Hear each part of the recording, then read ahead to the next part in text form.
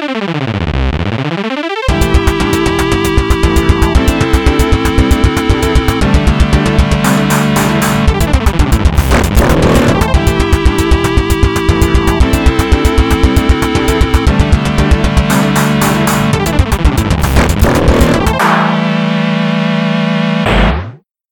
right, what do you want to start with? Do you have a preference? I suppose in the traditional approach would be to start with the follow-up. The follow-up to the episode that doesn't exist. Exactly. All right, okay. Well, Lawrence, what would you like to bring to the audience's attention regarding episode 0?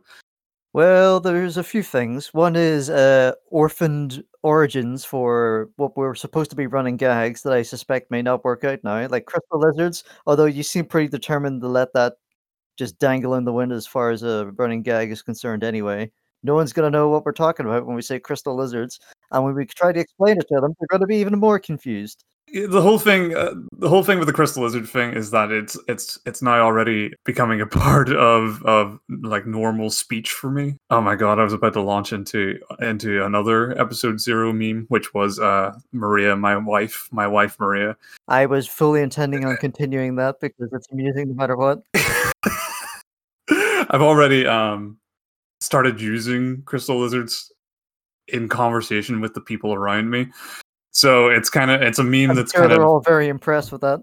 Yeah, because then I have to sit them down, much like I probably will have to do with the podcast at some point, and explain myself as to what it is. Or should we just leave it open? I think we should leave it open and let people guess. So I suppose another bit of follow up. We assigned each other homework last week, and your homework that you assigned to me, and by extension the audience that never received it, was you should just workshop some ideas for a gripping system. Yeah, I should maybe preface a little bit of your homework. The idea was that we were discussing after I was playing Shadow of the Colossus. I suggested that I wish that more games had gripping mechanics or used something akin to the sort of grabbing and holding meter in Shadow of the Colossus. It's something that we've seen kind of streamlined a bit in games like Breath of the Wild, and I came up with a couple of ideas of games that could really use like a hold on mechanic, and that's where the homework came from. Well, I sort of connected 2 dots in my brain from that conversation, which was the homework and Shadow of the Colossus, and it formed a beautiful baby of hanging off of a horse or a vehicle in a first-person game, particularly as it pertains to VR. That would be a very nice idea. Okay, so I mean, like you're kind of, the actual gameplay is about sort of managing being on a horse, and things like bumps in the road can knock you off, like. Mm-hmm. Like stamina bars. I'm not sure if that's the most elegant way to put it, but I'm sort of thinking of the idea of, in a Metal Gear Solid 5 sort of way, using the horse as cover. But oh my god! Perspective. Not bullet cover, but like, line of sight cover. Sure. Mm-hmm. And it could apply to hanging out of a car as well, if you're in some kind of like shootout, for instance. I think there is it called London Heist? Does have something like that. That's for PSVR. A very underdeveloped version of the idea. Less developed than this half-assed thinking that I fit into it. Actually, I can see it a little bit. It's kind of like I can see not needing the meter because, say, if, I don't know, part of the challenge was that you were engaged in combat on this horse. You've got your gun in your holster. There are people around you. You need to maybe reload. You got to do all this shit with like one hand on your horse and one hand on your gun. You got to manage all the reloads and stuff while making sure you don't actually fall off the fucking horse. And there's bumps in the roads and sort of factors that kind of ensure that you need to kind of definitely hold on to the horse the entire time. With a horse in particular, you always have to worry about steering the damn thing. Yeah, I guess you could tug on the rein to change its direction, or would you have it an on rails experience? I suppose the easy way out is to say the on rails experience, but if it's a VR situation, like, you've also got Now that I think about it, this is getting a little weird now. Like your legs are also like mounting the horse, so Well, it's like you're you. not, assumedly you're not playing in like the fucking Connect. Yeah, we haven't exactly hit, we've got pretty good hand controllers now, but Yeah. no leg controllers just yet, unless you can count those insane like walking harnesses that you might see in like conventions. Yeah, maybe you could steer the horse by shifting your shoulders or tilting your head. In any case, I wanted to say that stamina bars could never work in VR because it's like visual. Well, I won't Yeah, say well, never. yeah. You would get that, well, sort of dissonance as you continue gripping something while the game tells you, "Hey, you're no longer gripping that." I'm trying to shoot this guy over the shoulders of my horse, but I can't see him because there's this big stupid bar in the way that's obscuring my vision. That was a good idea. Well, good job following up on your homework. I also followed up on the homework that you gave me, which was to watch the short films for the Warhammer, the fan made films for the Warhammer. Mhm. My homework, which was really just an excuse for me to gush about a really cool video that I saw. Yeah, and mercifully, it was very short homework, so I appreciate that. The series is called Astartes I believe that's how you say it anyway. Yeah. Astartes for anybody looking to watch it, and I'll put a link in the description. And I had no idea what the fuck is going on because I don't know anything about Warhammer, but it was very pretty. It was very pretty. That was all made by one guy. The guy that made it has very deliberately chosen an antagonistic force that is not well known even to people like me who are versed Okay. in the lore. So don't worry, you're safe. It's not a lot of, oh, I know what this is. I know what this is. That's fine. That's fine. Hey, Lee, Yeah, look yeah, at yeah. this. It's not reveling in the famous iconography of the Warhammer 1066 series. Mm-hmm. Oh, see, there's another one now. You've done it again. Yeah, I was hoping to just keep up the 1066 thing, which is what I assumed the order. I still don't remember it. Is it 1866? I think it's 1886. Okay, sure. Anyway, it's the order 1066, and any game that has a full decade in its name is 100% now being referred to as 1066 by me because it's the only one. It's the only number I can for sure remember. But what I liked about the Warhammer dudes in this depiction is that they clicked along. They were quite speedy and swift, and all this armor they clearly just sort of rests upon them like it would rest upon a normal person, even though it looks like the fucking Brotherhood of Steel. It's good. Anything else from episode 0? The main thing that we did cover was the PlayStation 5 reveal, Mm-hmm. which we had watched. We had went painstakingly through every game that was revealed and gave a short burst of opinions. Anything you want to salvage in follow up? It occurred to me, when we weren't busy cracking wise about the shape of the damn thing and all the games for it that we're not terribly interested in and just wanted to get onto the meaty stuff, that we never actually speculated on the price of the thing, which seems to be a sticking point for a lot of people. Yeah, I mean, conversation in the week following has been nothing but what the fuck does this thing cost? Like the crazy one, like the upper limit one that I think is outrageous was £600, and I'm like, no way, it's not going to be You £600. Like don't think? no, I understand that this is supposed to be like a high-end like machine, like it's a gaming machine, but £600 is beyond the pale. No one, especially in like this quasi economic depression that we're in right now, is going to Yeah, want to I buy a mean, six hundred if there pound. ever could be a worse time to unveil your £600 fucking console, this would be it. Now the PS3 that was quite expensive when it came out. That was rough. What That £300 was roughly? was that was $5.99, wasn't it? Oh, was it? I always thought it was like somewhere in like the 400 range. Let me look at the original price. It was indeed £5.99.99 in America. It was £425 here. I think it's gonna be of a comparable price, adjusted for inflation to the PS3, I reckon. Yeah, okay. So yes, you draw the line at £600 sterling, but $600 you're kind of more inclined to believe.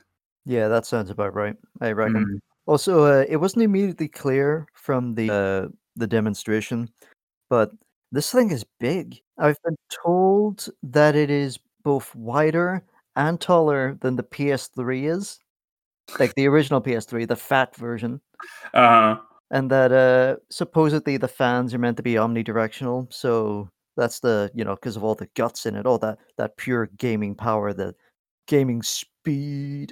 so you think this is going to be a little more like Xbox One kind of size, or are we looking at like essentially a small fucking tar PC? Well, I have a PS3, within line of sight here, and if it's gonna be taller and wider than that, it's like, that's big, dude. That's really big. I mean, I joked last week because of the shape of it, that it was like the final level to a Mirror's Edge game, but, like, if it's gonna You be didn't. that You didn't big, think it was going to be a fucking play set.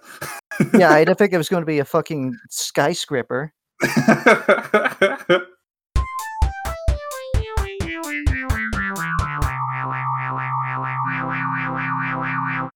So I think we can talk about our week, You mean like the stuff we played in the week? or watched. Yes, I have. Mine will go on for a little bit, almost a feature.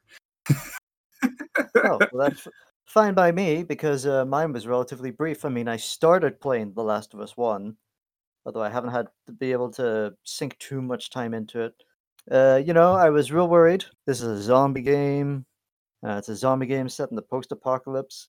And worse than that, the opening sort of couple of hours are a very very slow experience too. So like, Well, it I lets you don't, drink in that grimdark. I don't mind the slowness. I feel like the Last of Us in my mind had been entirely tainted by The Walking Dead, because The Walking Dead basically is everything that I dislike about zombie stories. I take it by The Walking Dead. You're talking about either the sort of expanded story itself, and not like specifically Telltale's Walking Dead.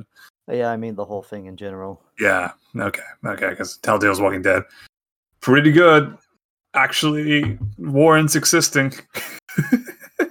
Yeah, I know. It's like, oh, the virus has been spread because a bunch of stupid people behaved in a way. Well, a year ago, I would have said a bunch of stupid people behaved in a way that nobody in real life would possibly Oh yeah. behave. But if anything, the last 3 months have told us is that, yeah, we've learned a lot of new things about each other and ourselves. Perhaps I've been too hard on this genre. Yeah, maybe it was actually trying to say something very immediately relevant to our generation. Well, in any case, I was pleasantly surprised that I didn't find The Last of Us so far anyway to be well, it's grim and it's dark, but it's not grim dark. Grim dark is, in my opinion, where it starts to become insufferable, which is something that I suspect may seeg a little into later in our conversation about The Last of Us 2, which I hope to bring up at some point, and the way that it's being portrayed in the blogosphere. Yeah, I mean definitely from media portrayal, which is something you can't really go on, at least. Mhm. It gives me reasons to pause, which to be fair is not something that carries on from the first game in my opinion. No, the first one's done it's hit a nice balance, I find. Yeah, exactly. There is a lot of cute moments in it, and there's the characters have the at least the main characters. There are moments of levity throughout that kind of offset the overall nightmare scenario of the thing. Plus, it's quite like beautifully set. Like it's like a beautiful apocalypse. It is very pretty, I will give it that. And, I mean, it's got what is, in my opinion, the best kind of dialogue, which is, something sad happens, and Joel just goes, "Mm, yep." The understated. Yeah, it skipped all the unpleasantness, which is like, "Oh no, society's collapsing because people don't know how to react," there's power grabbing going on behind the scenes, and it Mm. just skips directly to, "Listen, I'm tired.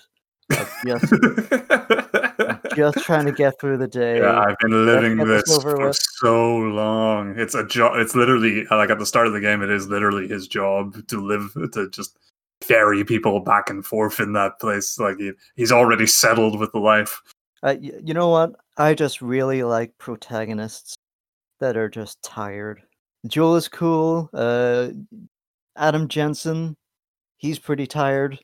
Like, he's like going up and seeing some conspiracies. and a lot Yeah. of corporate types being really immoral, and he's like, "Yeah, okay, whatever, dude. I'm just, like, I've been told that Geralt, or however the fuck you pronounce his name from The Witcher is also like that, where it's like, I'm just here to do a job, man. Just." Yeah, yes, he's very, very straightforward.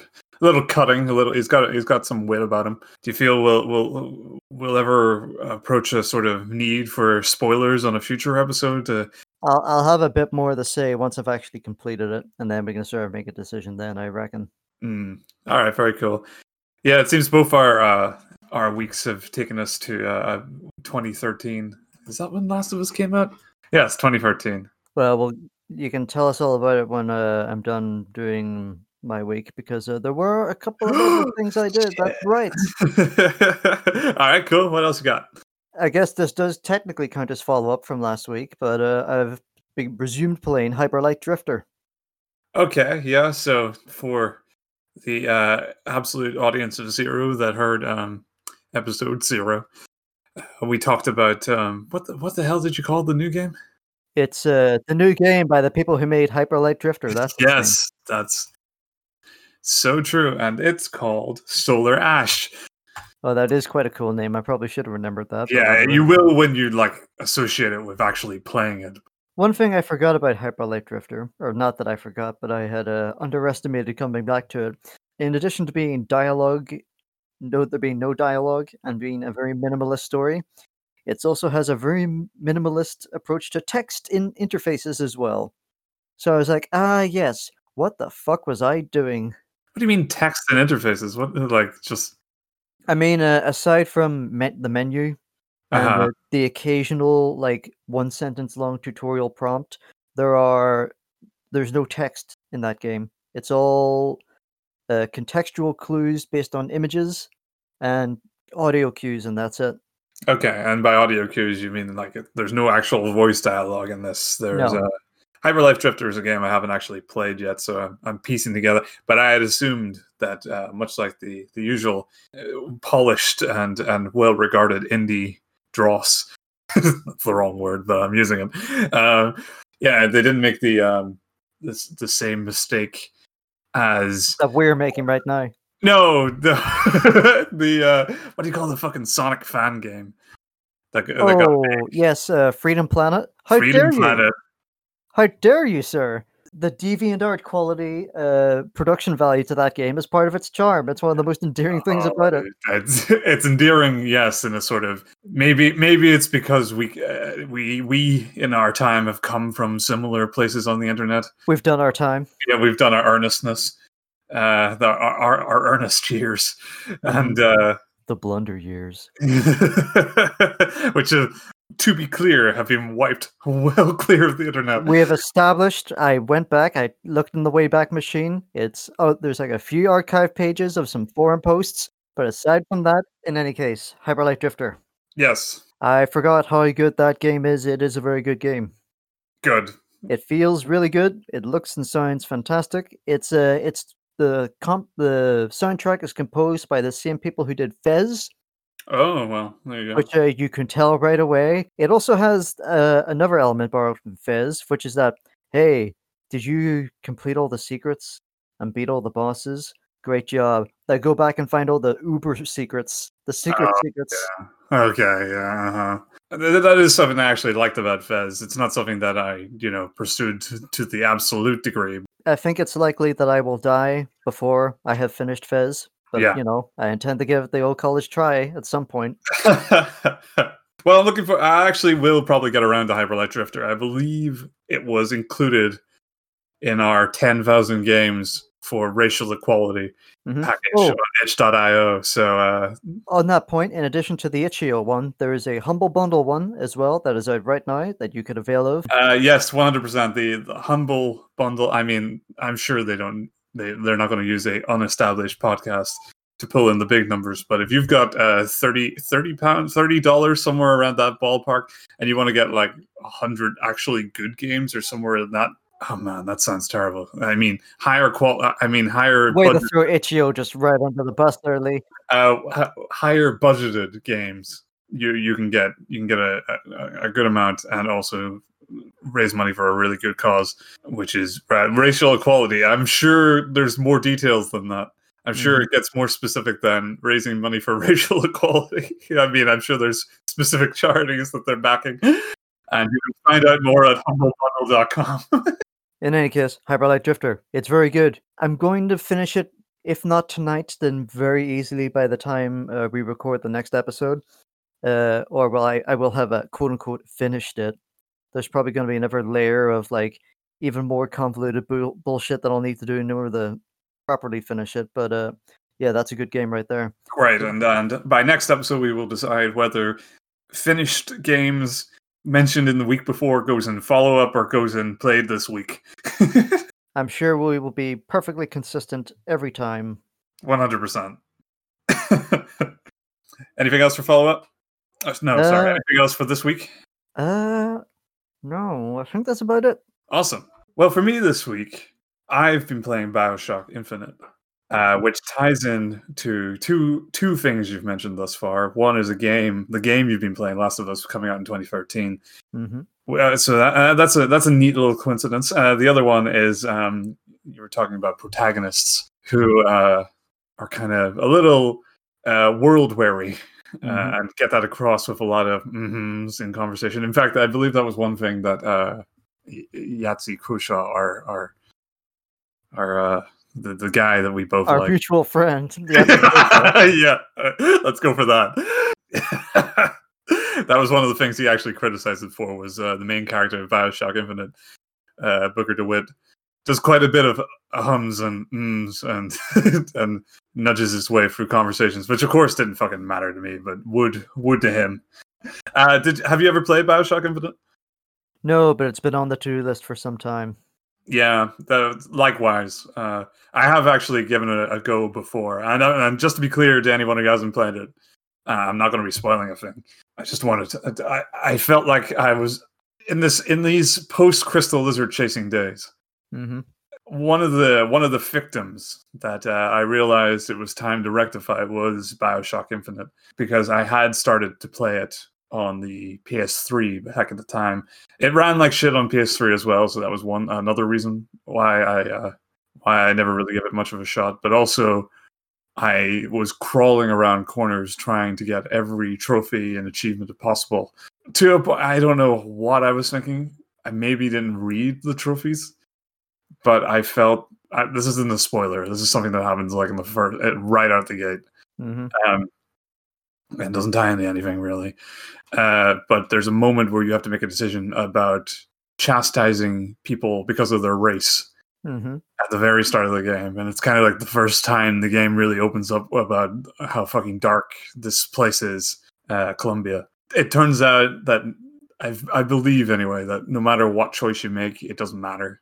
But at the time, that was the part where I kind of checked out a little bit. You have no choice but to be a bad person. Another theme that I suspect will be coming up later on in our discussion about The Last of Us 2. Yeah, I'm sure when we get to that. But I also realized, and it's led me down a sort of rabbit hole, that BioShock Infinite was a game that I was biased against from the start, which doesn't make any fucking sense. Because it wasn't BioShock? No, actually, because that I had no problem with that specifically. Like I really loved BioShock, but I think I didn't love it to such a degree that I was sort of adamant that the fucking same creators couldn't also iterate on their own ideas and world. I was a little skeptical about BioShock 2, and I haven't played it yet. I might even give BioShock 2 a go. That's one you've given a go, haven't you? Yes, and it is good. There's merit to it. See, most people won't even go as far as to say it's good. So, I mean, that's good. That's a positive for me to hear. It is unabashedly derivative. Yeah, of course. But it is good for what it is. Yeah, it's the least valuable sentence I've possibly said for some time. It's good for what it is. Let me put it like this: you can tell that it's such a sequel because like there's bits of escalation. It's like formulaic sequel. It's like, oh, we need to put some escalation in here over the first one, and our villain is going to be like a real contrast to the villain of the first game, and these enemies are going to be a contrast. It's Yeah. the Lion King 2 Simba's Pride of video games. I'm just wondering how much of our audience we've alienated with that comparison, including myself, because I haven't even seen that shit. You haven't seen Lion King 2 Simba's Pride? I know, right? How couldn't I have? You know what's actually this is of course a tangent, but you know what's actually fascinating about Lion King 2 Simba's Pride? Tell me, Lee. The Broadway and West End show of The Lion King actually uses tracks from Lion King 2 Simba's Pride. That's a fascinating piece of trivia, Lee. Yes. Anyway, Yes, the first one was really, really good. yes. And you sit down and you're gonna write a sequel, and like all the real obvious paths and solutions that you could take if you're writing a sequel to BioShock were taken during the writing of this one, which is like, okay. Would you say Well, it's the Little Mermaid 2 of BioShock games? that's a film that I actually have seen, but it was so long ago that I don't remember anything about it. All I remember from a Lindsay Ellis video was Sebastian screaming, "Oh no, it's Ursula's crazy sister!" It's not that bad. It doesn't get that bad. Okay.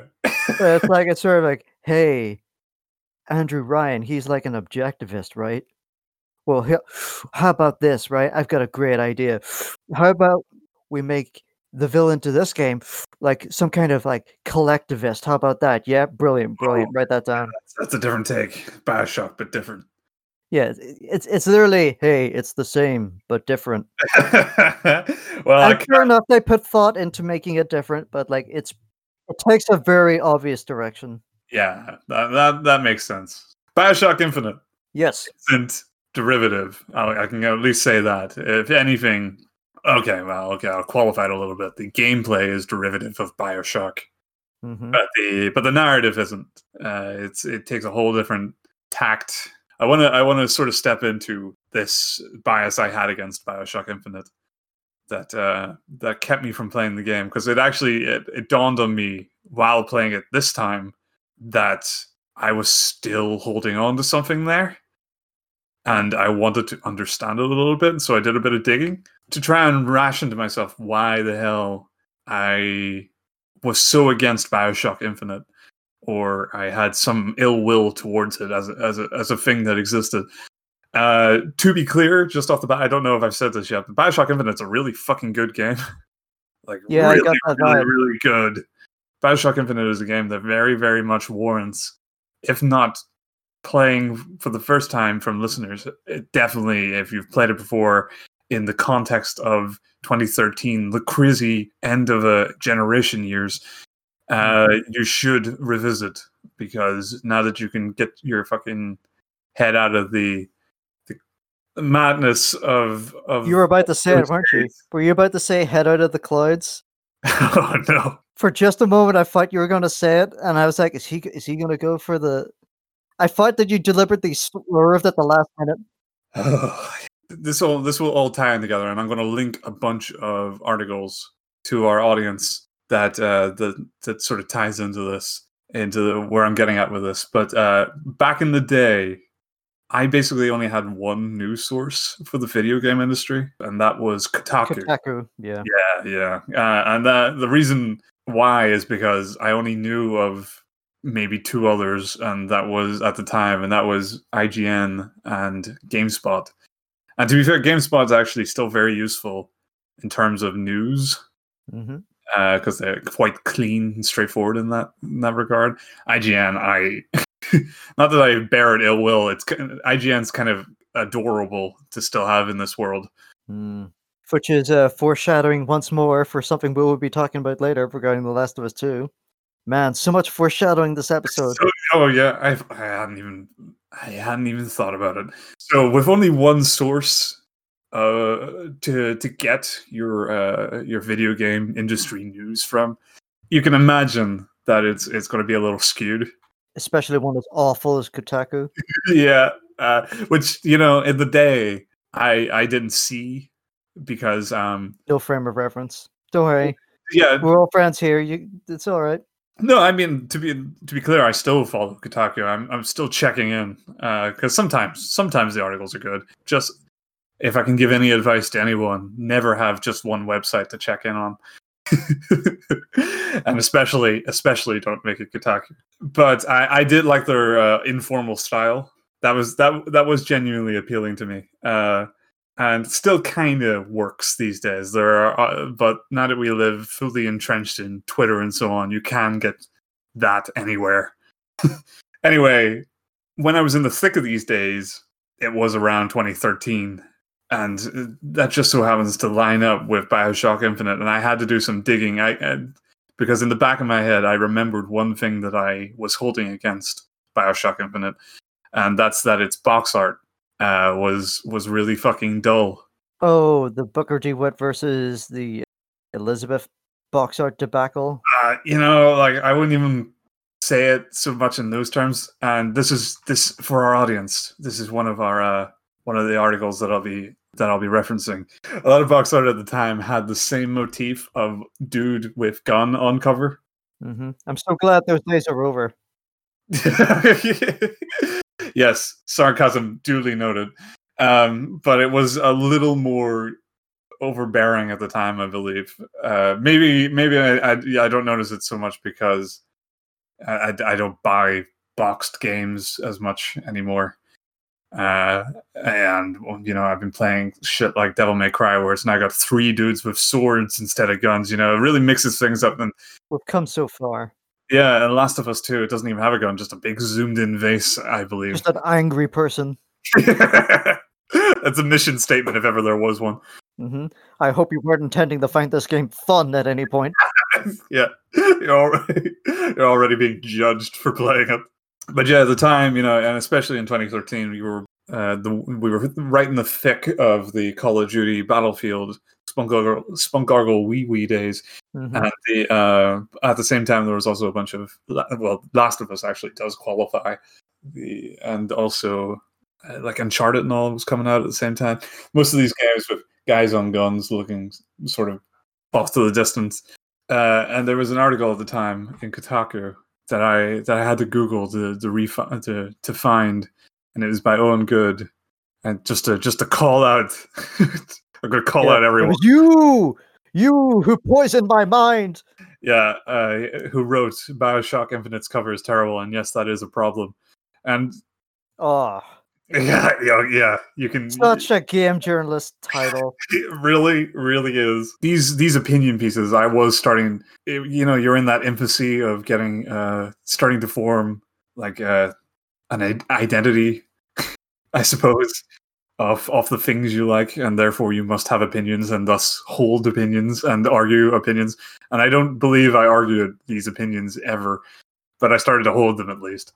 And I realized that these were all circulating from this website because I then looked into 4 further articles about BioShock Infinite, all of which will be linked below, and all of which subconsciously, like, nice bit of confirmation bias. I had just taken these in and held them against BioShock Infinite, maybe without even really knowing, because a lot of these.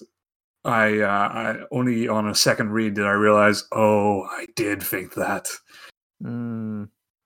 which is very concerning. And if I were to make a moral from all this, don't get riled up in hot takes. Already I can remember these things being, these are bad takes, ill-informed takes. But yeah, here's just a couple of the articles. I'm gonna click them to get them open.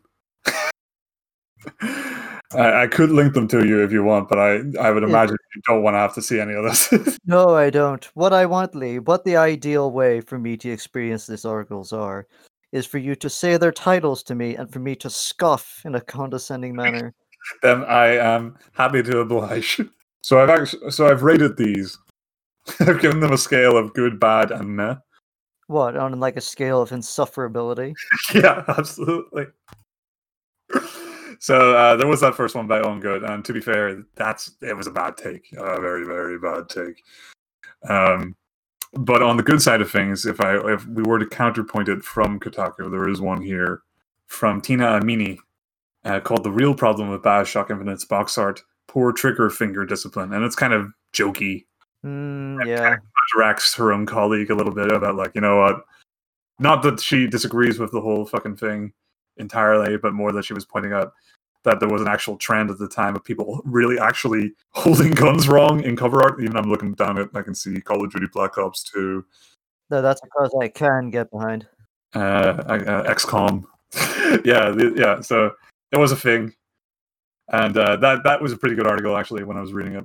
Another good one, yes, was called "At Least There's a Good Reason I'm Sick of Hearing About BioShock Infinite," and this one was actually really useful for understanding what had happened here, because Luke Plunkett actually wrote up about the same thing that happened to me at the time and explains what happened with BioShock Infinite, which was it was on, I believe, a very early announcement that led to a very, very overly gestated PR circuit. Yes, I know the video in question that you're referring to, like the early tone setting trailer that showed you going Yeah. through Colombia. I remember that video, and I remember it being very, very cool, and I remember being very disappointed that the end product didn't turn out like that promised, because it was a lot tonally more similar to BioShock 1. Yes, yeah, that's right. Anyway, yeah, so that's a good article. I recommend because it goes into a little bit about what a mistake it was to announce this so early, and even Ken Levine saying he didn't want to do it.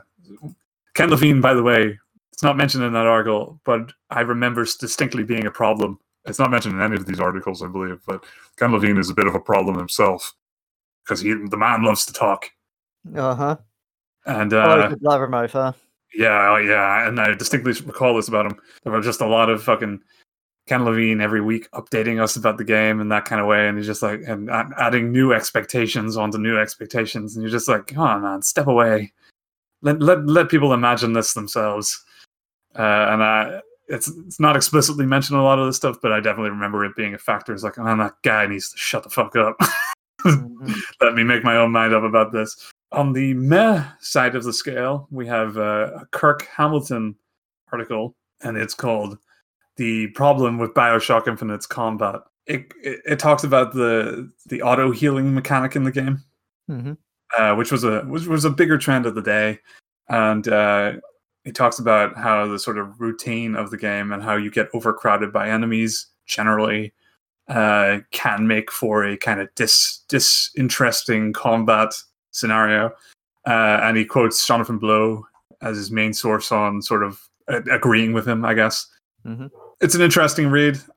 I would say that it's not entirely fair. I think the game does it does a good job of, when you're swarmed by enemies, you do kind of panic a little bit, and that healing allows you to risk jumping out of cover and sort of making crazy plays now and then, but not overextending and then having your actual health deplete. So it does encourage you to poke out and not play too safe. I find that the best version of this, I think, at least the simple version, is the Halo system, where you've got a shield and then health. The shield will recharge, the health won't, and when your shield is depleted, you take damage from health. Yeah, that is the system. That is the system I'm describing.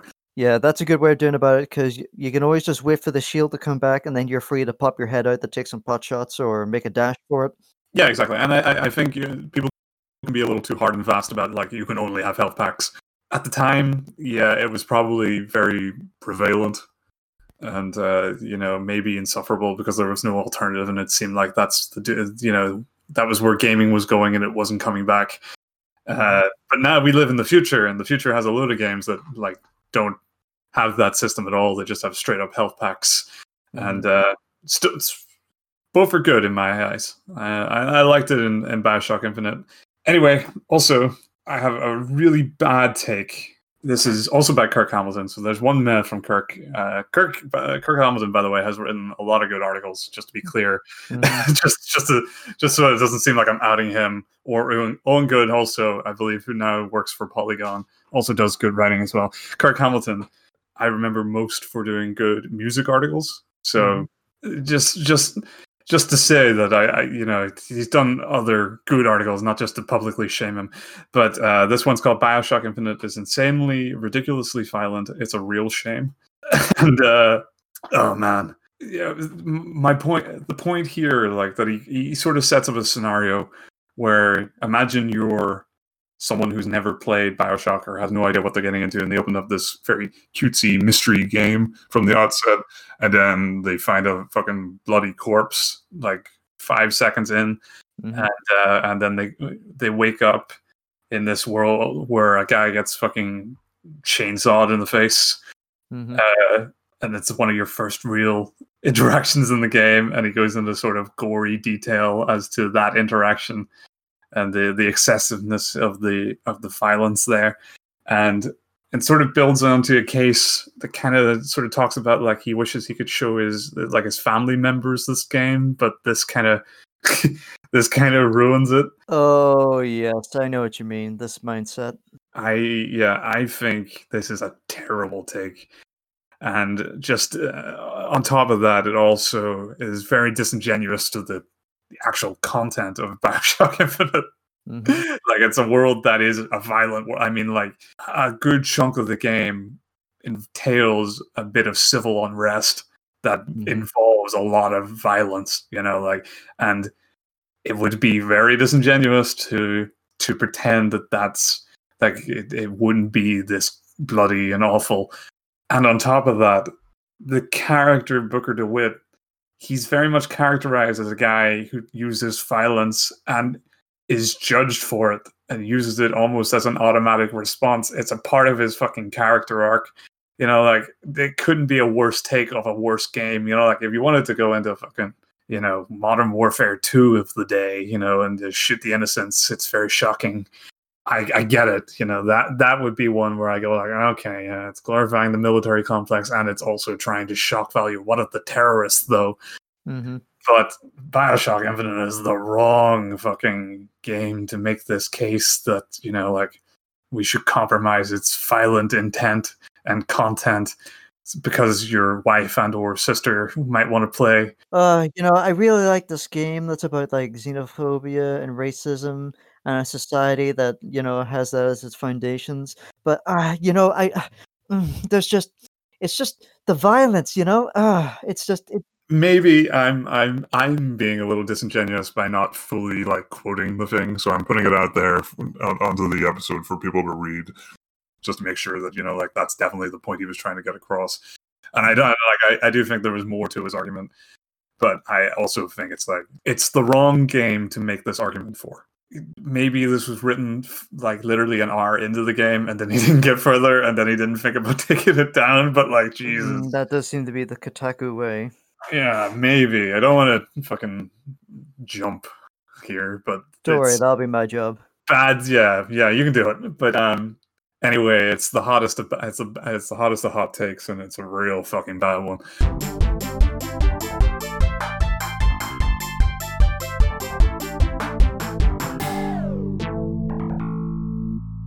So news this week.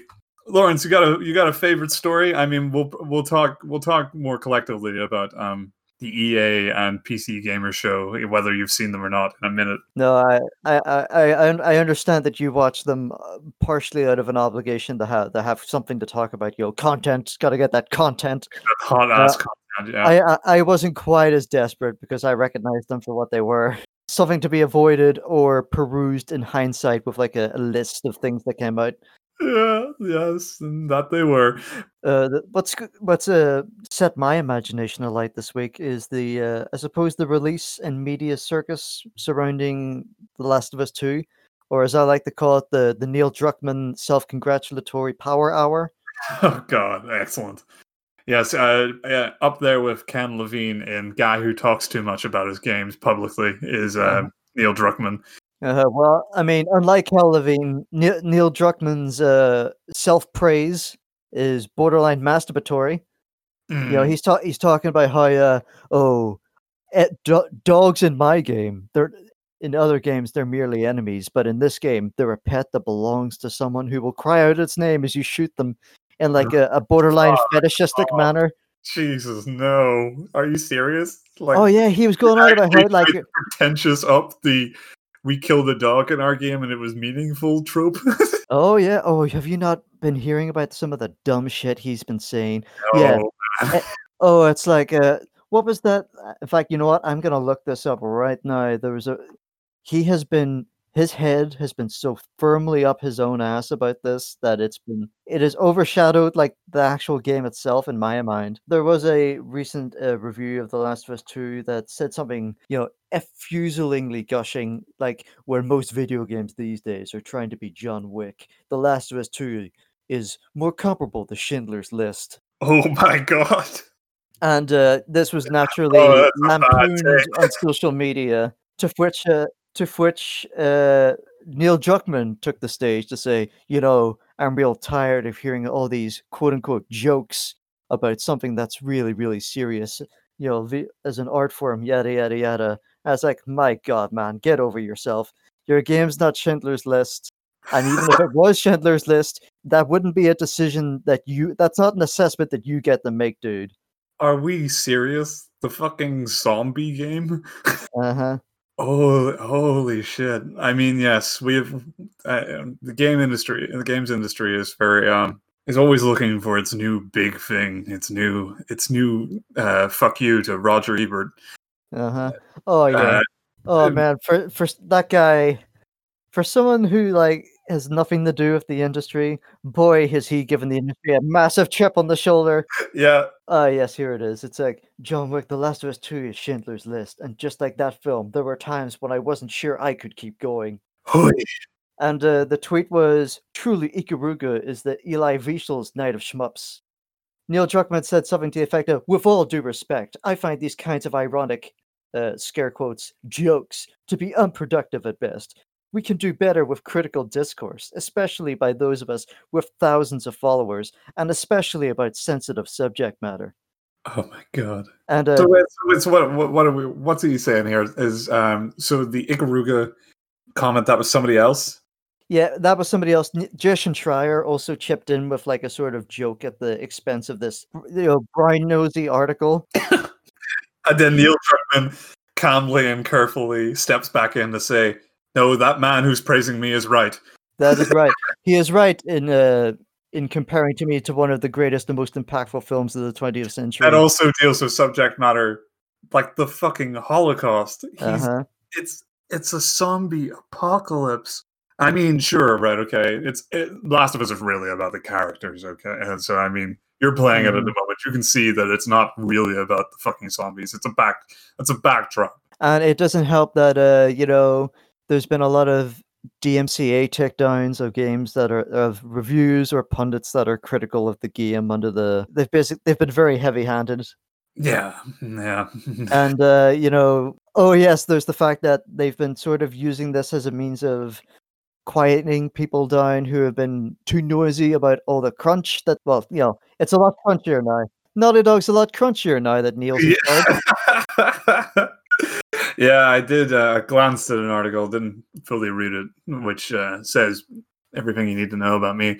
But about the sheer exuberance of the graphics at times can't help but bring to light that crunch.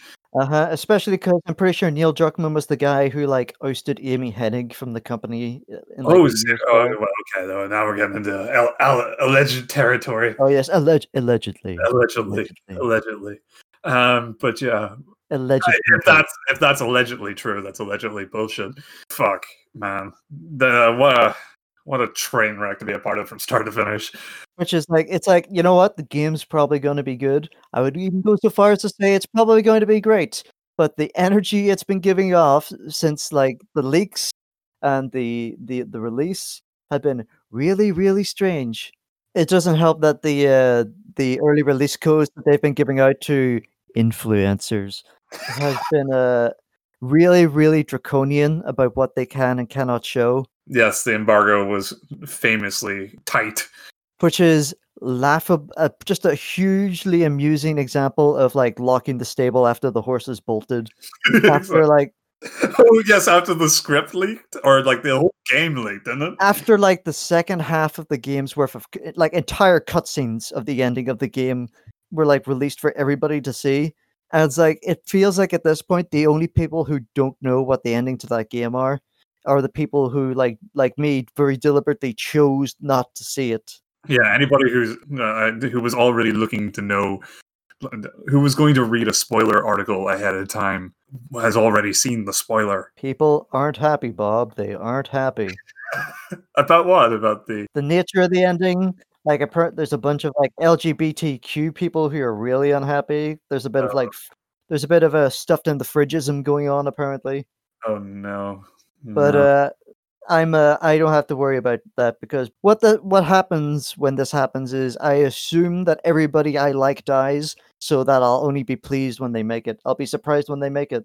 Yeah, 100%. Like, when the leaks first came out and when people's hackles were first getting up that there might be something amiss, like, there was a lot of people from inside Naughty Dog giving a lot of sort of how do I describe this? You know when the final season of Game of Thrones came out? Lots of eye contact, lots of, like, really nervous grins and going, "You know Yeah. what? I was just really happy to be a part of the project." There was a lot of very talented people, a lot of sort of really uncanny, circuitous, like, damned by faint praise sorts of things going Yeah, on. yeah, There was absolutely. a lot of the same energy coming out of Naughty Dog with people going, "Yeah, you know what? There's a lot of really talented people working on this. I'm really glad you've been a part of this project.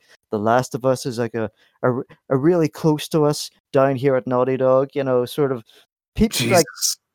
people who have, like, the distinct energy about them of, like, having, like, a gun trained to their head. Also, this game, it's coming at an unfortunate time when there's been a recurring trope or technique in games where you've seen it before, no doubt, where it tries to make you feel bad by chastising you for doing something that you needed to do in order to progress through the game. They're trying to make you feel bad for your characters doing something when the reality of the matter was the only 2 choices you had were do that thing or not play the game. Like, yeah, because it's like Neil Druckmann, of course, in a weirdly creepy manner, going on about how every character in this game, every enemy, they have loved ones. You'll see enemies cry out the names of, because like you'll shoot an enemy, and then like all the enemies around will be like, "Oh no, Samantha!" Oh, Oh my fucking god, are you serious? it's like it's all about the cycle of violence. But if these are enemies who are like trying to kill you, I'm not gonna feel all that bad. No matter how much you try to slap my wrist and go, "Oh, that was a person with friends and family." It's like, yeah, dude, I know, okay. I'm just gonna resent you for like making it the only option. God, it sounds like he's responding to the Rick and Morty pilot or something. Like, this isn't how people actually feel. It's more serious than your throwaway gag about shooting an alien and they having a family. These people, these AI, they do have stories. We've written them, and it's very important to tell them. Yeah, it's a shame. What a circuit, man. I'm glad you're on the front line of this because I don't want any fucking thing to do with it. It is all sorts of fucking cringe from here. Anything else been catching your attention? No, I guess the Cyberpunk delay, I'm not even surprised. Like, this was a game that was announced in like what, 2015, it feels like. It must be. It must be. It's only been When did the fucking Witcher 3 come out? Yeah, they announced it roughly around the same time, and they were like, "Yeah, we're not working on this until The Witcher 3 is done." At Yeah. which point you look at them and go, "Then why are you announcing it, guys? Why are you telling us about it?" Yeah. But, this game has been delayed after delayed after delayed, like, you're not even surprised. It's like the event horizon of some kind of black hole, like, the closer you get to it, the longer it seems to take. What was it? The hard times or the hard drives? It is the hard times, isn't it? Oh, hard drive. The hard drive, yeah, the hard drive had a very funny, headline, as is their lot in Oh life. yeah, punk ass game or something, wasn't it? No, yeah, cyberpunk punk game true to form by showing up fashionably late to its own release. It's a great Twitter and or website to follow, by the way, anyone who hasn't followed the hard drive. The onion for video games. Brilliant. Yeah, Cyberpunk was a thing that I knew at the time was announced way too fucking early. I could fucking see it.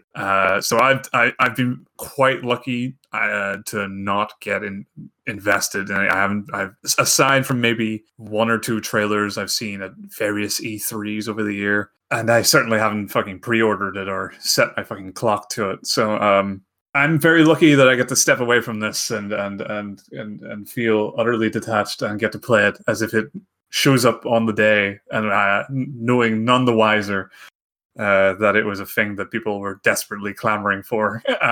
And I just felt I should rub that in. Yeah, I think the only other announcement that's of personal interest to me would be Crash Bandicoot 4. But unlike yourself, who you're a hot-blooded person, I'm not. Like I'm jaded. I'm worn down by the winds. Oh, I see. I have been eroded by the tides too many times over the course of too long a period to have any kind of excitement in me whatsoever. At least at first. I can look at something and go, looks like it's coming along well, or looks good. But until it's in my hands, or people that I trust are telling me, no, man, it's the real deal, I'm not going to get too excited. Yeah, Crash is, to me, a legitimate reason to be hype. The Toys for Bob dudes have been doing bang-up work with the remakes. Oh, it's Toys for Bob making it, huh? That's Yeah. interesting. Because a funny bit of trivia, Toys for Bob, or the original Toys for Bob, maybe not the modern iteration, were the people who made Star Control 2. Wow, no, I didn't know that. I only knew them as the Skylanders guys before they started doing Sony remakes, retreads. And that's my fun bit of trivia for today. Did you like the Insane trilogy? I did. I'm glad to hear you say that because I don't like being this person, but I was the guy who looked at gameplay and went, it's just not the same, and I hated myself for it. Yeah, and to be fair, I understood a lot where people were coming from there, but at the same time, as a long-term Crash Bandicoot fan, which is a sickness that some of us do actually carry with us in life, because I literally played almost all of them, which is fucking ill. Tragic. Yeah, absolutely. But Insane Trilogy is really fucking good. Now, to be fair, it was made by Vicarious Visions. The fourth game seems to be being made by Toys for Bob, who were actually behind the Spyro remake, which I also played and was also really good. So that's why I think it's in pretty capable hands. Another bit of follow-up from last week. Having the balls to call your thing 4. Yes, that's right. We were talking about Hitman 3. Yeah. Being ballsy enough to just come out and say we are Hitman 3, not fucking. And the same goes for Hitman 2, obviously. But this one was like they didn't muddy the water or step away and go like Hitman 2 Part 2 or some shit. Yeah, it's none of that Crash Bandicoot redemption or some bullshit. Redemption. He's back, and this time he's angry. No, it's Crash 4. Yes. That's confidence. Absolutely. And just right. Hopefully it's not it's closer to the Hitman 3 kind of confidence than it is the Sonic 4 confidence. Yeah, misplaced confidence. Misplaced confidence. Sometimes it's good to be cowardly. Sometimes you have a good reason to be a coward. Sometimes, if you're going to name it the fourth in the game, at least don't hand it off to a third-party company to develop. Jesus Christ, what happened with Sonic 4? Anyway, that's a topic for another day. This week, we, God help me, there was the PC Gamer Show and the EA Play Live where our exciting, exciting's doing a lot of work there. They were our shows this week. We are still in usual E3 time of the year, although due to the Backstreet Boys tour, we don't have our E3 this year. This is for posterity, by the way. Everybody knows this at the time of recording, but there's only so much attention to go around. Yeah, 100%. What's the phrase? There's only so much mind share. Yes, that's the disgusting, disgusting corporate. That sounds fucking 1984 as fuck.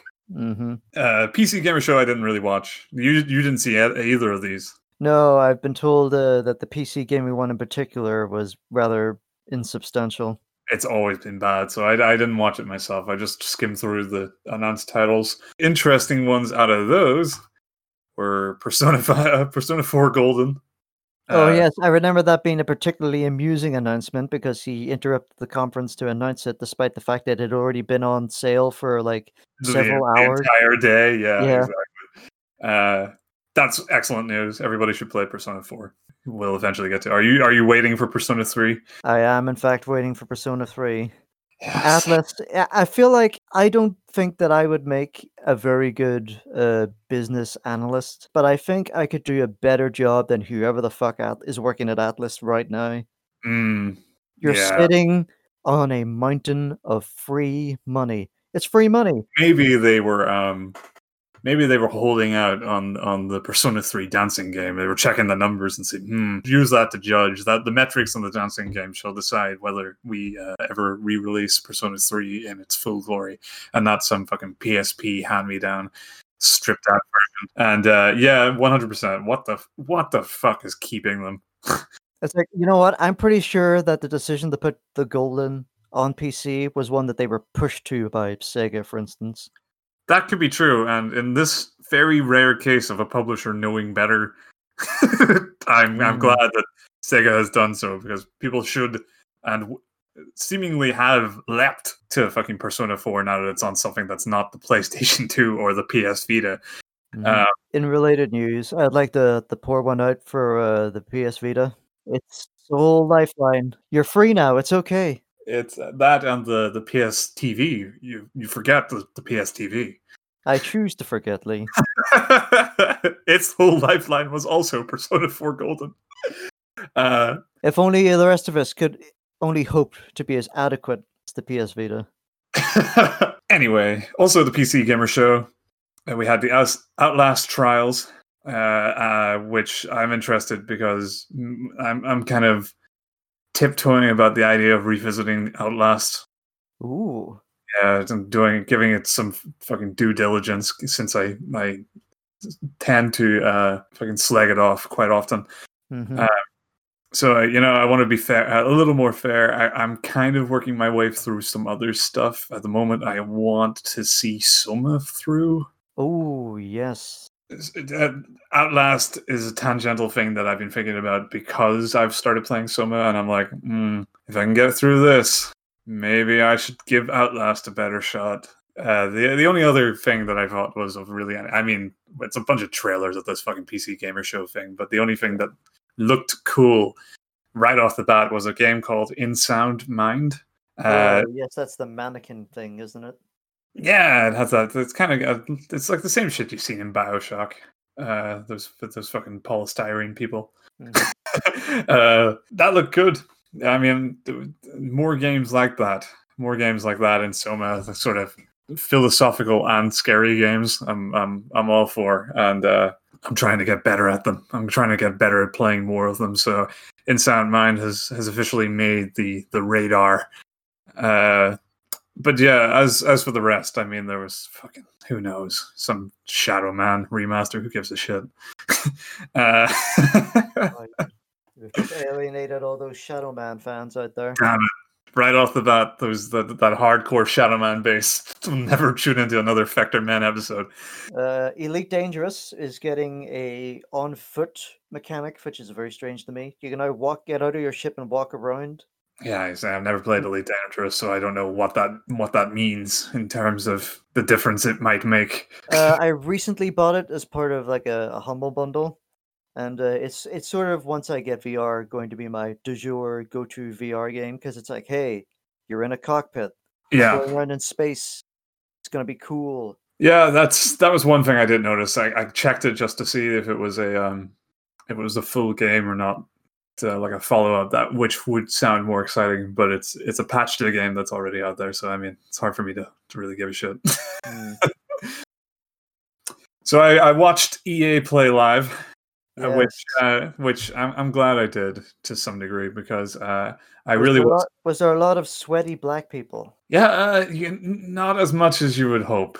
Oh, I like sweaty black people. I sure do.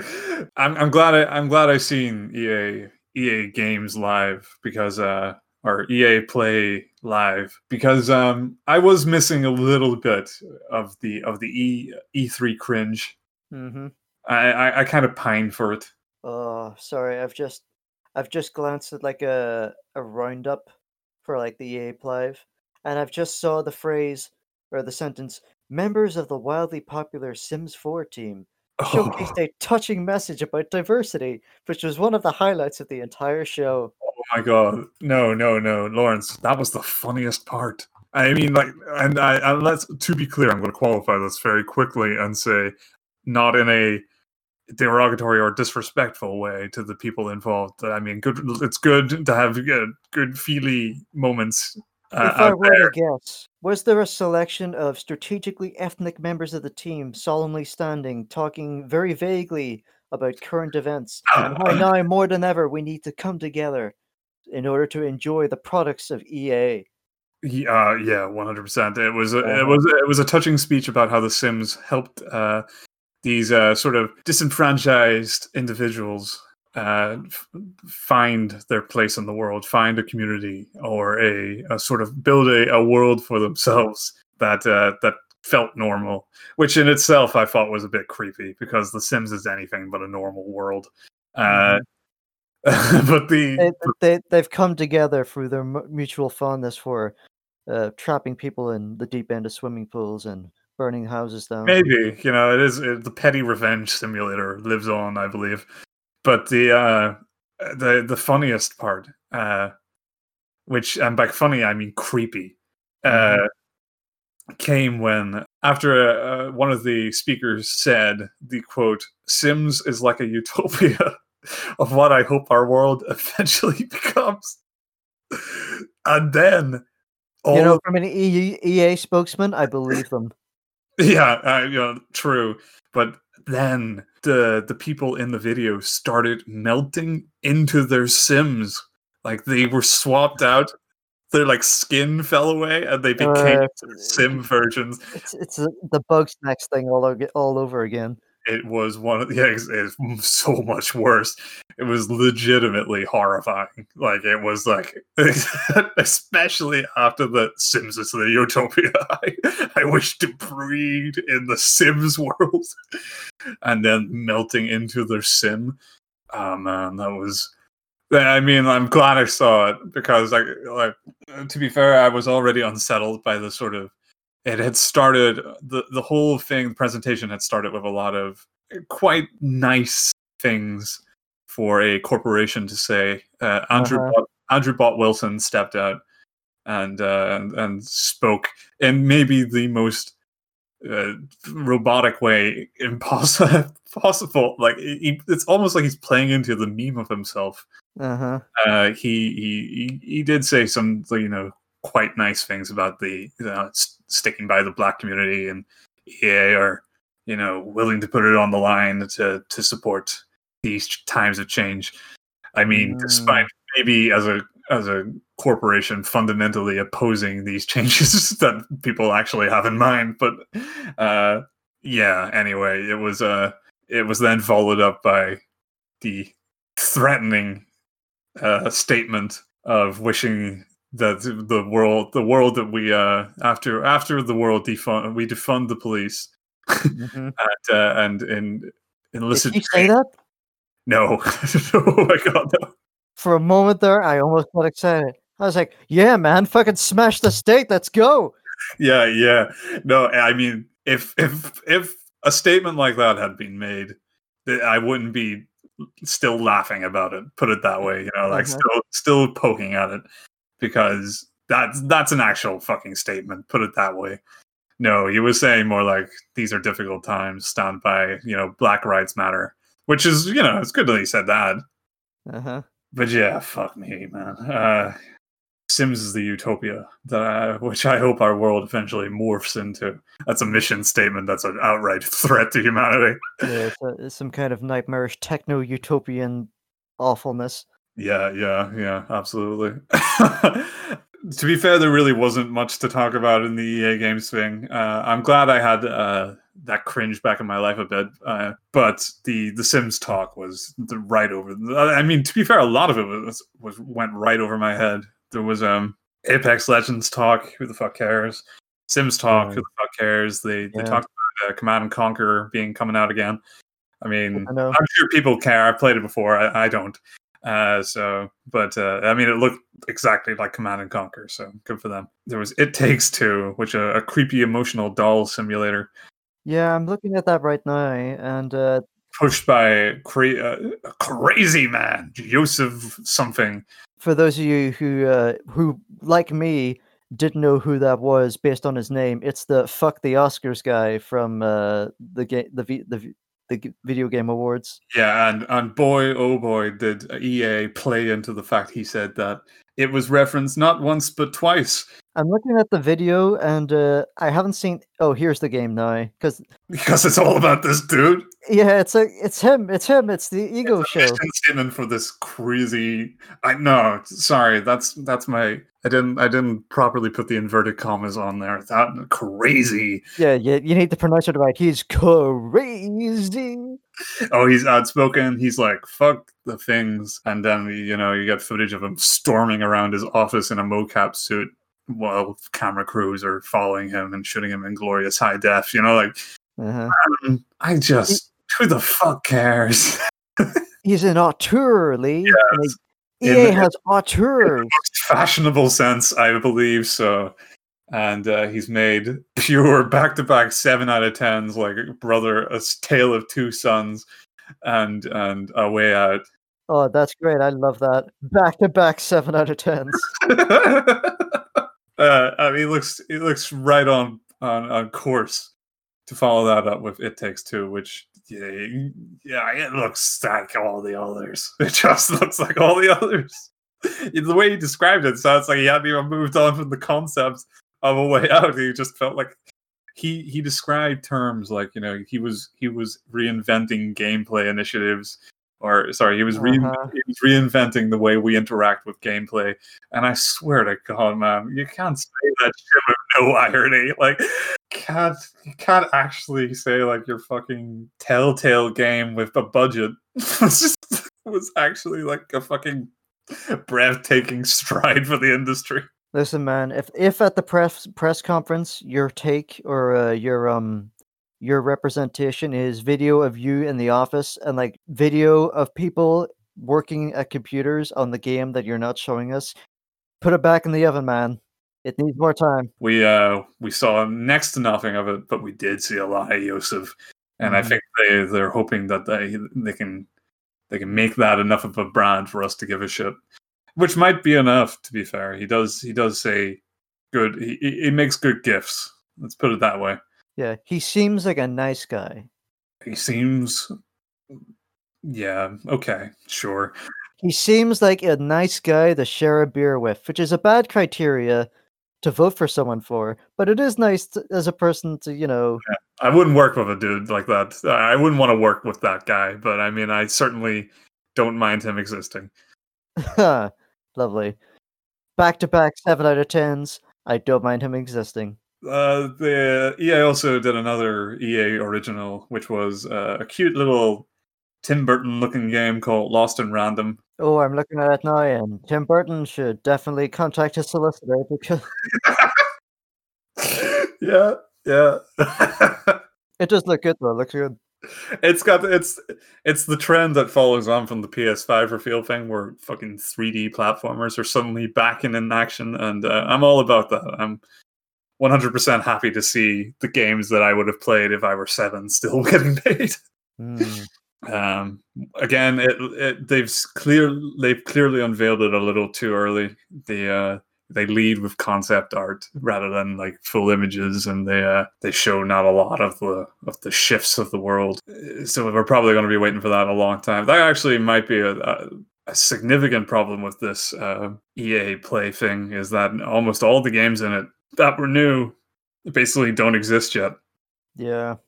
Because jumping a little ahead to the end of the presser was Skate, an announcement for the next Skate, Oh, which it was exciting to people who played Skate. I understand. I mean, it's I don't know if this is coincidence or not, but roughly the same time that this is game made, Tony Hawk's getting back in the game. Yes, that's right. We've got Tony Hawk 1 and 2 being remade. And hints of a new one. Ooh, Tony Hawk 9. The man himself has been, well, not Tony Hawk 9, but like something in the vein of Underground or American Okay, Wasteland or something like sure. that. Underground He, 4. he's been courting the press. He's been trying to put himself back in the relevance again.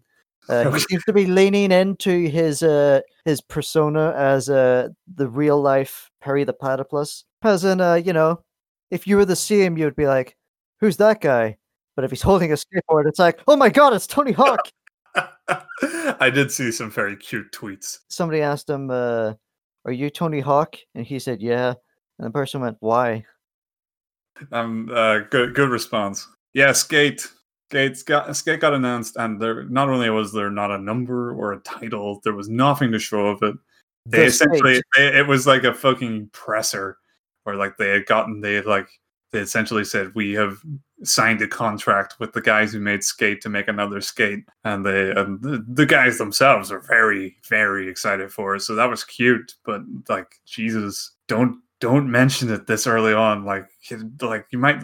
We don't even know if these guys have a team yet. What are the Skate team dudes doing these days? I'm sure they've moved on to some other fucking. They've been swallowed into the EA conglomerate. Is it using that peripheral? Do you remember the Skate peripheral? That was a Tony Hawk thing. Oh, was it? Yeah, Hmm. Tony Hawk Ride, I believe it was called. Oh, yes, that's right. That's why that's part of the reason why there's not a lot of Tony Hawk games. Two other games that were mentioned in this: Rocket Arena. What to say about Rocket Arena? It seems to have that Fortnite Pixar aesthetic, the Yeah, Overwatch aesthetic. yep. As we ascertained before in our preview in the episode that no one will hear, Uh-huh. we are just about on the peak of being fucking done with that. Oh, this is really Fortnite. Yeah, so it's an online multiplayer battler, something akin to Overwatch, I guess, but everybody has rockets. Like that's the only weapon is rockets. My first problem is that it's called Rocket Blank when there already is a big esport called Rocket Blank at the moment. Uh-huh. Rocket League's been around for so long now. Why would you step into that arena, that Rocket Arena? It looks fine. I don't. It looks like Fortnite. Like, I mean, I said it before, but like the art direction is Fortnite. The position of the camera is Fortnite. Like when Mm, they fire a rocket, it feels like Fortnite. I don't know how. Fucking hero shooters. I don't know if the world has any more space for Hey Lee, do you like Star Wars? Star Wars. I sure. I don't. Yeah, I'm very much checking out by the minute of Star Wars. Yeah, Sorry. in no small part due to EA. Uh, Yeah.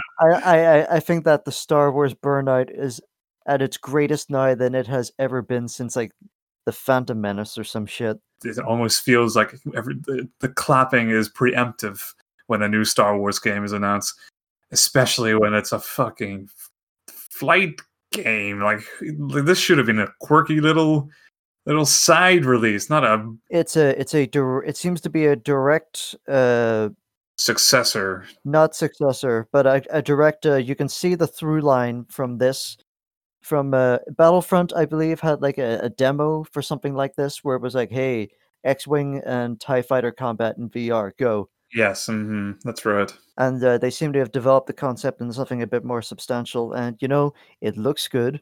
It looks very fun. I mean, the fact that it has an EA logo on it, so most assuredly they will find a way to ruin it. There has been since confirmation that there will neither be microtransactions. Hmm. There will not. It is not being referred to as a live Live service. service. Yeah, yeah. So I don't know. I don't know if that means it doesn't. I don't think that rules out loot boxes. To be fair, but that definitely does seem like they're trying to fucking curve Well, their worst impulses surprise to some mechanics. degree. Yeah, yeah. They didn't say anything about no more surprise mechanics. I mean, the fact that it's in VR is a big deal to me because a lot of the things I liked about, or I like the look of about Elite Dangerous, which is you're in a cockpit, you can see all the controls exist in game, and you have to like use your hands to hit the buttons and like turn the wheels and knobs and whatnot in order to get things to move.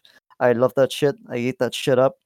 Yeah, it does kind of make you pine for like a joystick in the classic sense. In any case, yeah, there seems to be a campaign with like, There seems to be something going on. and It it's looks squad to have based, which is the cool. stiff ass writing of Battlefront 2, which makes it intolerable. But I mean, it'll at least be more fun to play. Yeah, I mean, the fact that you can play as a Republic fighter or a Empire, or sorry, New Order fighter, means that you can play as an Imperial player and not have to worry about the game trying to guilt trip you into going, this is the Yeah, you wrong see, thing. that would be fine, but it was actually I never even got far enough into the writing of Battlefront 2 to get to the "you're doing the wrong thing" section. It Oh, the was haze the sequence. Imperials were so fucking stiff and dry, and they were essentially Call of Duty in space. The fucking march your orders and nothing else, no character. Hmm. Everybody, the occasional dry attempt at wit, and then move to form back into the steady, safe containment that is mission briefings. Yeah, well, fortunately with this, it's like so long as the dogfighting's good. Yeah, at least I can say that, and it does look quite good. I'm not really sure what if I'd care enough to play multiplayer of it. I might do that, Oh, well, I mean, I might not because I don't have PS Plus and I'm resistant to getting it. But it looks, in theory. Hey, missing the big announcement from EA is that all their shit's moving to Steam. Oh yes, that's right. That's The that was death of that Origin. was basically the only real news in this. Was that they quietly seem to be killing Origin. They won't even admit it yet. They seem to be shifting more and more to the Ubisoft model of our platform isn't very good, but we're going to force you to sign into it even if you're using Steam anyway. That's the 2K Games model in my Uh, head. Well, that was EA. That's my news. What a week.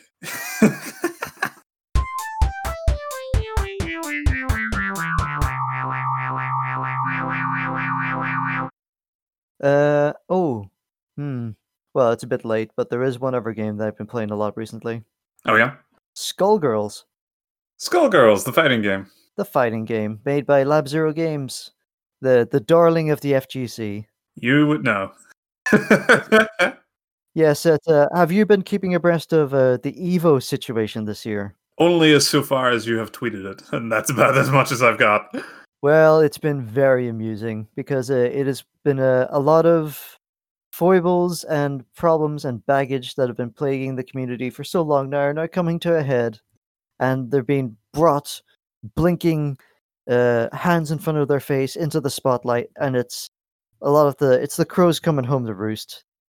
You elaborate for me here, because there's a lot of oversights here. I mean, is it because the indie games have started to take over, or Well, there's a very good reason why the indie games have started to take over, and it's the problem of netcode. Have you heard anything at all about the big netcode debacle? I know that netcode has been a significant problem for a long time for fighting games in specific, because of the obvious latency issues that come with a bad netcode. So Well, traditionally you would use delay-based netcode, which is terrible, and it's out of date, and it's been out of date for the better part of a decade now. mm, The new hotness is rollback netcode, but because most of the fighting game developers are in Japan, which is a small island that has a lot of highly developed network infrastructure, they mhm. don't care, and the rest of the world can pound stand. Because guess what? What are you gonna do? Not buy Street Fighter? Yeah, I see where the precipitous fall is coming here. Uh-huh. So we now live in a world where the Backstreet Boys live tour has prevented us from leaving the house for extended periods of time. And now that Evo has had to go online. I'm looking here at the lineup, the official lineup. Uh-huh. Uh, you know what? To be fair, it's kind of exciting to see it get so nutty. People are delighted Yeah. because guess what?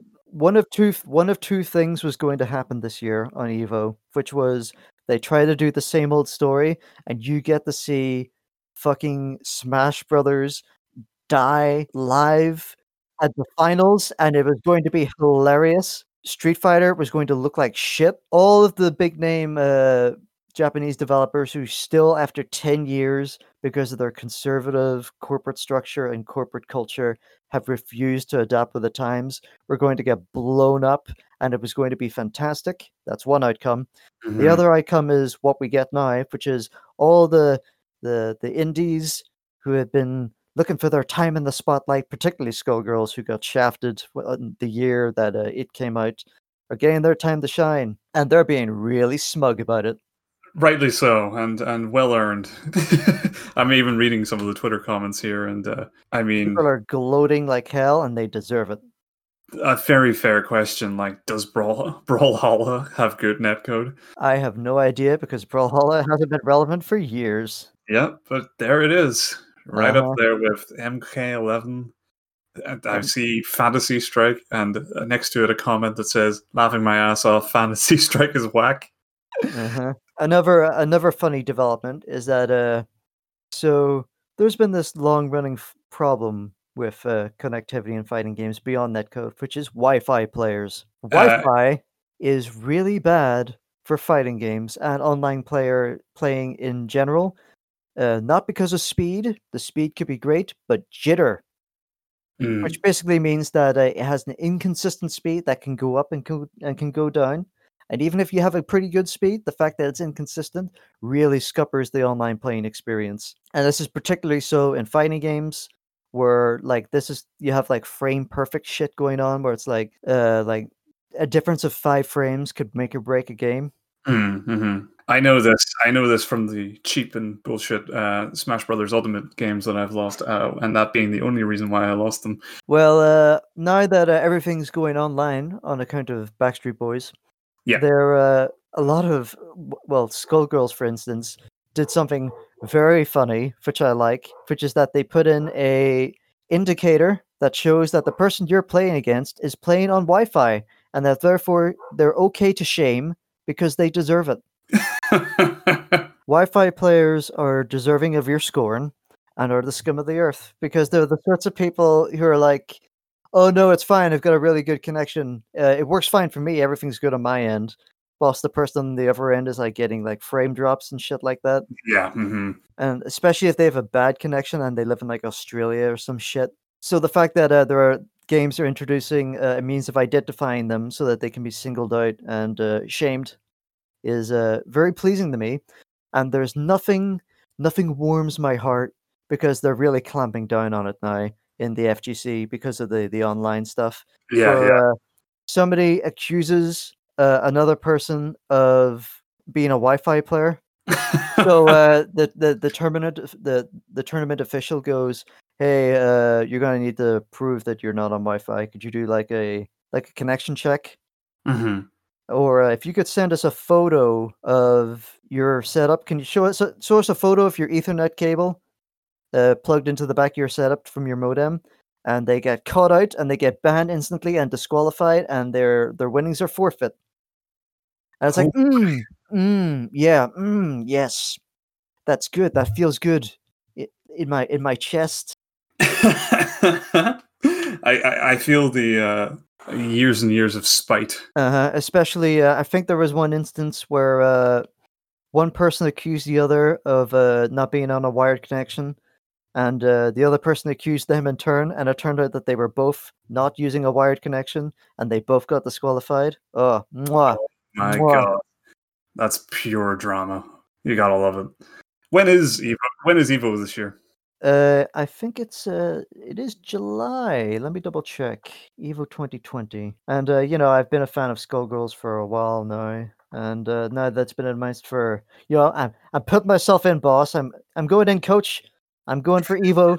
I'm That's not actually. it. You're too busy doing podcast work. Yes, You're not allowed to leave. it's July 4th to August 2nd. That's exciting. I'm excited to hear more about this in follow up because I'm Uh, sure this isn't the last interesting thing we'll hear about the lead up to Evo 2020. And I've been meaning, you know what? Skullgirls is good. I'll get back into Skullgirls. I'll play it a bit more so that, when I'm watching it at Evo, I can actually understand what I'm looking at. Also, Sonic Fox is started playing Skullgirls as well, and I've followed him on Twitter, which is great because he's a character and I like him. He's in Skullgirls as a background character now. Holy shit! Yeah, fucking Sonic Fox is awesome. He's one of the few things I do know. One of the few people I do know from the fighting. Yeah, Sonic Fox, they're a cool guy, and they've whilst I have followed them, and this is accidentally another bit of follow up that I've just remembered is furries. A lot of furries getting a lot represented recently, and unfortunately, this is also on my feed because Sonic Fox, that person, they're horny on main. That's a lot of pornography that I would not have otherwise have had to see. You're welcome for it. You're a better person. I'm more rounded off. I'm more tolerant. Skullgirls is a good game, and you should play it. And I don't know if Sonic Fox is going in for Evo this year on Skullgirls, but if they are, then they're my pick. Just right. I mean, they're the best player in the world, according to themselves.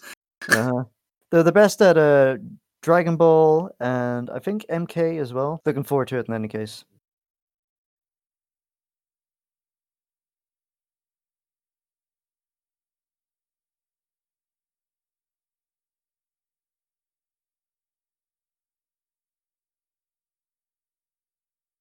All right, I'm back.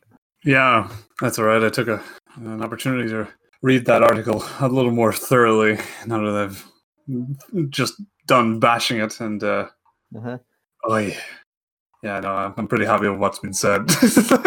That's all right. At points, it looks like it's going to curve into some sort of rationality, and yes, it does. It has a few things to say about like shooters for shooters' sake and marketability and shit like that. Oh, just like, what was this the ludonarrative dissonance guy? I don't believe so. I'm not entirely sure.